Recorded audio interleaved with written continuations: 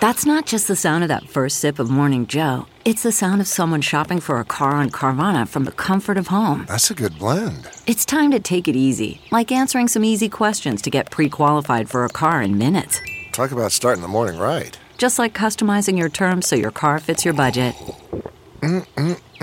Visit Carvana.com or download the app to experience car shopping the way it should be. Convenient, comfortable. CarMax is putting peace of mind back in car shopping by putting you in the driver's seat to find a ride that's right for you. Because at CarMax, we believe you shouldn't just settle for a car. You should love your car. That's why every car we sell is CarMax certified quality, so you can be sure with upfront pricing that's the same for every customer. So don't settle. Find love at first drive and start shopping now at CarMax.com. CarMax, the way car buying should be. Welcome to The Refresh from Insider, presented by WebEx by Cisco. I'm Rebecca Ibarra. And I'm Dave Smith. It's Wednesday, April 6th, and we're bringing you real-time news fresh like live radio, but on demand like podcasts. Here's the latest. The new round of Western sanctions aimed at Russia may hit close to home for Vladimir Putin. They target his two adult daughters, whom the Russian leader has tried to keep out of the spotlight. While both 37-year-old Maria Vorontsova and 35-year-old Katerina Tikhonova reportedly have modest jobs compared to their father, the U.S. believes Putin hides his vast wealth among family members. Now that Russian forces have retreated from the northern part of Ukraine near Kyiv, the war is shifting to the east. You're going to start hearing a lot more about the Donbas region. It's the area in Ukraine's far east that borders Russia, and it's been partially held by Moscow-backed separatists for 8 years. The U.S. warns Russia will likely try to capture as much of the area as possible, setting up what some experts say could become a Korea-like partition of Ukraine. Newly released emails from within NASA show the space agency is facing mounting pressure from its LGBTQ employees to rename the James Webb Space Telescope. Launched in December, the telescope is named after James Webb, the head of NASA in the 60s. But Webb had a long history of targeting and firing LGBTQ employees. In the internal emails obtained by the journal Nature, workers say the naming is painful and wrong. A controversial bill that would make abortion almost completely illegal in Oklahoma has passed in the state's House with little discussion and no debate, according to the AP. The bill already passed the Senate, and GOP Governor Kevin Stitt is expected to sign it. Under the new law, performing an abortion, unless it's to save the life of the mother, would become a felony in Oklahoma, and doctors could face up to 10 years in prison and a $100,000 fine. Back in February, budget airlines Spirit and Frontier announced plans to merge in a $2.9 billion deal. Well, JetBlue just showed up to the club, walked up to Spirit Airlines, plopped a fat stack of cash on the table and said, "Hey baby, I can show you a better life than Frontier. Here's $3.6 billion. Spirit says its board will evaluate JetBlue's higher bid and decide what's best for its shareholders. Both JetBlue and Frontier argue that merging with Spirit will lead to lower fares. We'd love to hear from you. Email us at therefresh@insider.com. And coming up, turning your social media side hustle into a full-time job. WebEx is driving hybrid work by ensuring almost anyone, almost anywhere can be seen, heard, and have the ability to contribute equally. Learn more at webex.com/hybridwork. Twitter says it's working on that edit button people have been begging for since, well, forever. The social network assures folks it has nothing to do with the company's new board member and largest shareholder, Elon Musk, who recently polled his more than 80 million followers on whether they wanted the feature. Spoiler alert, they totally do. Twitter says it'll test the feature in its paid service called Twitter Blue, but some people worry an edit button would change the nature of Twitter, which is seen as a historical record in many ways. The Biden administration is expected to extend the pause on federal student loan repayments until August 31st. The pause started at the beginning of the pandemic, and a May 1st deadline was quickly approaching. This extension isn't exactly a surprise, as many were expecting Biden to push back the repayment date for a fourth time because of rising inflation. Biden is still facing mounting pressure from progressive Democrats to just cancel all federal student loans. If the main thing holding you back from buying an electric car is the steep price, just hold on for like 5 more years. General Motors and Honda say they plan on selling a series of affordable electric vehicles starting in 2027.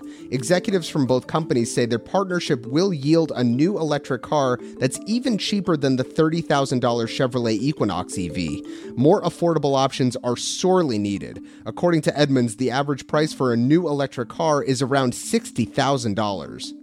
Trump's net worth is up by about $600 million since he left the White House a little over a year ago, according to Forbes. A big part of that new money came from Truth Social, Trump's social media platform. Despite its extremely rocky rollout, it boosted his wealth by about $430 million.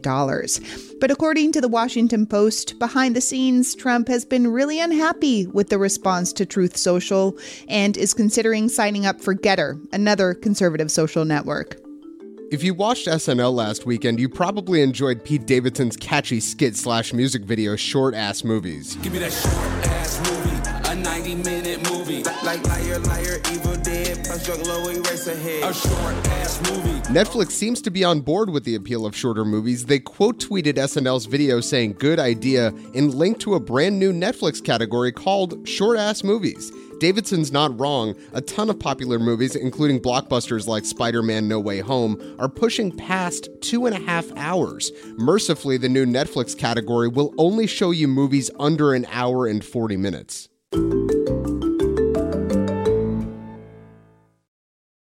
Scrolling through TikTok or YouTube, you've probably seen a lot of young people promoting their small businesses or their lifestyle brands. Greetings, Internet. Welcome back to the channel. I just woke up this morning. Hey guys, welcome back to my channel. I'm so excited today. Hi everybody, it's me, Mars. Insider reporters interviewed nearly 20 of these content creators to find out how they turned their social media side hustles into full-time lucrative jobs. Emily Cannell edited the project. One of my favorites from this project was Dasha Kennedy. Okay, I want to address this because this is something that I see a lot. She was making about $30,000 a year as a debt counselor at a bank before she transitioned to content creation, where now she's making about $202,000 a year. Your personal finance journey is yours and it is unique. So she started out working in a 9-to-5 job and just blogging about financial advice on the side. And then she hurt her foot and had to take time off to heal and kind of felt that her company made her feel disposable. And she leaned more into this project, this side project she was doing, sharing this advice that came directly from her experiences as a young Black woman. And now she has a full-time business making money through consulting and products she's created, like an ebook. What kind of patterns do you see among these creators? What are they doing? I think the biggest pattern here is that they stick to a real specific niche and hone in on that with every piece of content they make. For example, Emily Kim is one of the content creators we profiled in this piece. And she got started because she saw that there was no one online sharing content about fashion for mid-sized women like herself, and she didn't see anyone that mirrored her race either. So she went in and started creating content about dresses that fit her body that she liked, and that's how she built a following. But there's such a small threshold for success here that, can anyone do this? I don't think anyone can just do this. Obviously, it's very appealing because the hours can be flexible. You can be your own boss, and you get to do things that, in essence, you love and are passionate about, but it's definitely a difficult market to break into, especially if you're trying to be a high earner. There are a lot of people who have already dominated the social media space, and they have for years. So you are competing against heavyweights, almost as if you were a small business trying to compete against a Google and Amazon. So You have to work very hard, and you have to be able to be nimble and adjust with trends and algorithms as they come. How do you think this trend will shape the workforce? This is going to shape the workforce, in my opinion, by making it really hard for employers to attract young talent. Now that young people see that these are valid career options that bring in pretty hefty salaries and also give you the flexibility that you may want in your life, young people may not want to do the traditional 9-to-5 jobs they saw their parents or older peers do. And I think that is really going to shape how employers try to attract and retain young talent moving forward. Emily, say I want to become a content creator, or a listener wants to become one. Mm-hmm. What are the first steps I or they should take? Absolutely. The first step you should take if you want to become a content creator is finding your niche. And that's, your brand. That's the subject you want to lean into. So think about the topics that are most important to you. What are you most passionate about? And then see if those holes exist in the content that's already out there.